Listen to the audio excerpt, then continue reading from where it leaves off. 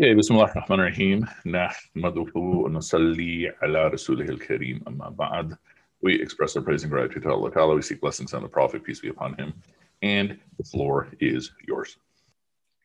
So today I'll be talking about ayat 89 to 98. So in these ayat, there's the finishing up of the focus on Dhul Qarnayn and his travels. And so in these ayat, it talks about him reaching where the sun rises. And then it also talks about the beginning of the story of Ya'juj and Ma'juj. And basically the barrier that Dhul Qarnayn was asked to construct. So a little bit of background on Ya'juj and Ma'juj. They were a group of people living in between two mountains in the northern region, and they were causing mischief for others who lived around the same area. So when Dhul Qarnayn came to that area, these other people asked him to build a barrier between them and the Ya'juj and Ma'juj to basically keep them away and keep them safe. And these people said that they would give a compensation for Dhul Qarnayn to do this. So Dhul Qarnayn agreed, and he asked those people to bring him iron and copper. So he first used iron to close the gap between the mountains, and then he poured the copper on top to make that structure very sound. And so the Ya'juj and Ma'juj, after the creation of that wall, they weren't able to climb over it or make a hole through it. So there's a lot more about Ya'juj and Ma'juj in other places in the Quran, as well as in Sunnah and Hadith. Some Hadith talk about Ya'juj and Ma'juj being the progeny of Nuh alayhi salam. And also in the Quran, it says, وَجَعَلْنَا ذُرِّيَّتَهُ هُمُ الْبَاقِينَ, which means that they came from those who survived the flood. So other hadith talk about how the Ya'juj and Ma'juj will break through the wall after the coming of the Dajjal and the coming of Isa alayhi salam. And then after this, Isa alayhi salam and his believers will take refuge on Mount Tur, and other believers will take refuge in other places. And then after this, Allah subhanahu wa ta'ala will send an epidemic to basically annihilate all of the Ya'juj and Ma'juj. And then birds will clear up the corpses, and after that, the rain will wash away anything remaining. And after this, Allah subhanahu wa ta'ala will order the earth to grow fruits and vegetation. And then this era of abundance will last for about 40 years. And then after these 40 years, Allah subhanahu wa ta'ala will send a wind, and all of the believers will pass away, leaving only the disbelievers on earth. Another hadith talks about the Ya'juj and Ma'juj and how they will, after tearing down the wall, they will basically cause mischief all over the world, and then they will stand on Jabal al-Khamr, which is a mountain in the region of Bayt al-Maqdis, and they will have claimed to have killed all of humanity. And then they will also say that they will kill anyone and everyone in the skies. So then they will all shoot their arrows towards the sky, and then Allah subhanahu wa ta'ala will return those arrows with blood smeared on them to fool them into thinking that they killed everyone on earth as well as in the sky. Another hadith talks about how numerous the Ya'juj and Ma'juj are. So this hadith says that 999 out of 1,000 people will enter the hellfire, but 9 out of 10 people are from Ya'juj and Ma'juj. So this just highlights how numerous they are compared to the rest of mankind. Another hadith talks about how during the Prophet ﷺ's time, he received a wahi that the Ya'juj and Ma'juj were able to create a hole in the wall. And the Prophet ﷺ describes this hole by closing his thumb and his index finger to indicate the size of the hole. So other hadith talk about the daily attempts of Ya'juj and Ma'juj to dig through the wall. And after every day, they will go to sleep, and then they will wake up and see that the wall is back the way that it was before. And this is because Allah subhanahu wa ta'ala will re-strengthen the wall every day. And this will happen until the time when Allah subhanahu wa ta'ala intends to release them.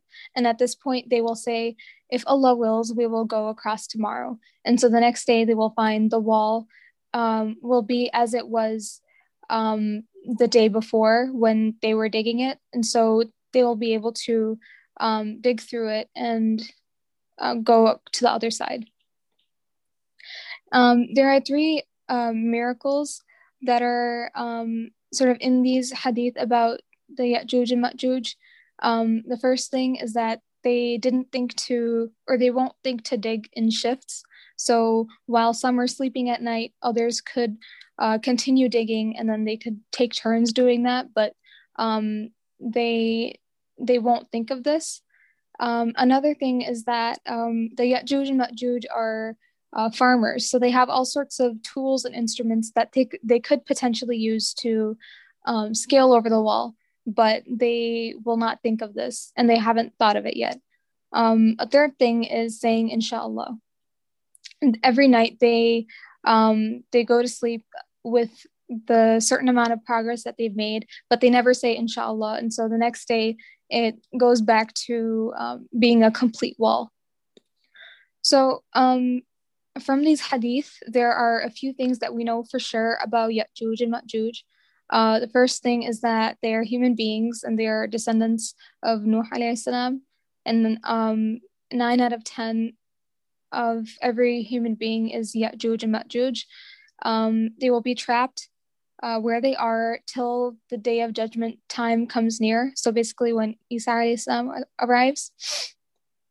When they are released, they will seem to be sliding down the mountain, and then they will be a danger to all in their path, and they will drain resources and lakes. And then another thing is that the dua of Isa alayhi salam will destroy them, and then also Allah subhanahu wa ta'ala will, in response to the dua, will dispose of the bodies and command rain to fall to basically take away any remnants of them. And then after their coming, there will be 40 years of peace and abundance. And we also know that there is already a hole in the wall. And this was found out during the time of the Prophet ﷺ. And another thing that we know is that they will only be able to cause harm for a few days. It won't be for a long period of time. A lot of scholars debate about who they are and where they're located. There are a lot of different theories out there, but none of them are completely true or accurate. Some scholars believe that they could have been the Turks and the Mongols, and some believe that they are modern Russia and China. And then there's also theories about where the wall is. So there's 5 potential walls that this particular wall could be referring to, but there's no real, we don't know for sure. And then something we also don't know is if the wall will remain intact till Qiyamah, or if it will be destroyed sooner, but the Ya'juj and Ma'juj will take over closer to the day of Qiyamah. Okay, very good, mashallah. So, especially regarding the last points, like you mentioned, there's all kinds of theories of who they are. Even when the Islamic calendar, do you know what year we are right now? I'd be impressed if you know. Is it 1442? Nice, mashallah. So when the Islamic calendar was in the 990s, so a little bit less than 500 years ago, there was concern that we were at the end of the world. And one reason is just because of the calendar. But even prior to that, about 800 years ago, there was the onslaught from one direction by the Mongols and from the other direction by the Crusaders. And at that point, people literally thought that the Muslim world is going to get completely wiped out, if not from one side, then from the other. And it's almost fair to say that the Arab world never truly recovered from the Mongol onslaught.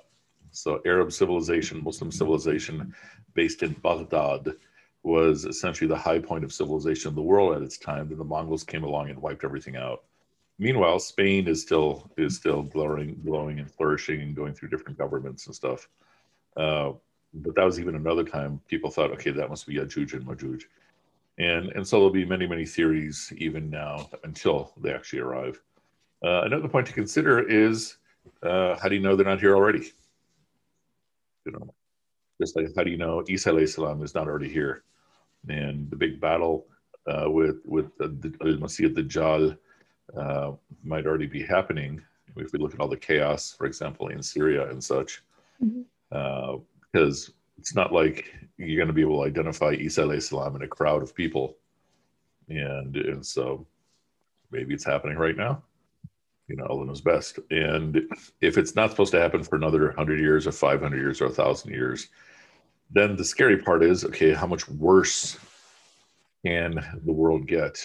And still, to be fair, most of the world is still in a place of stability, right? Syria is a big colossal mess, and a couple of other regions are, but most of the world still seems to have some stability, even if it seems like it's teetering on the brink of instability.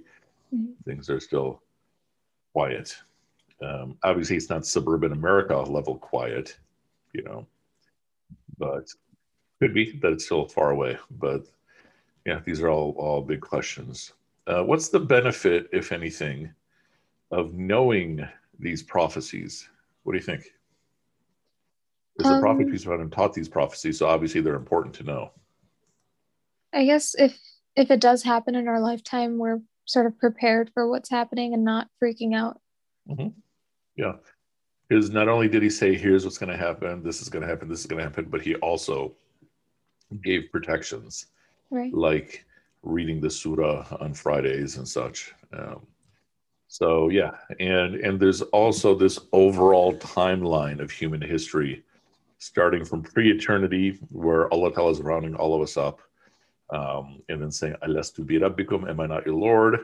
Eventually history in terms of dunya, Adam and Eve, peace be upon them, the period of the prophets, peace be upon them, and then other periods until the final periods. And so he's also just giving us like the whole arc of the period of dunya until the day of judgment as well. And this is part of that as well.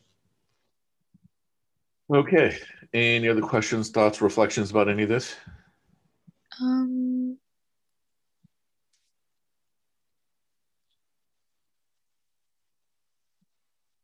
don't think so. Okay, very good. And then how much more do we have? We have what, like one ruku left or what?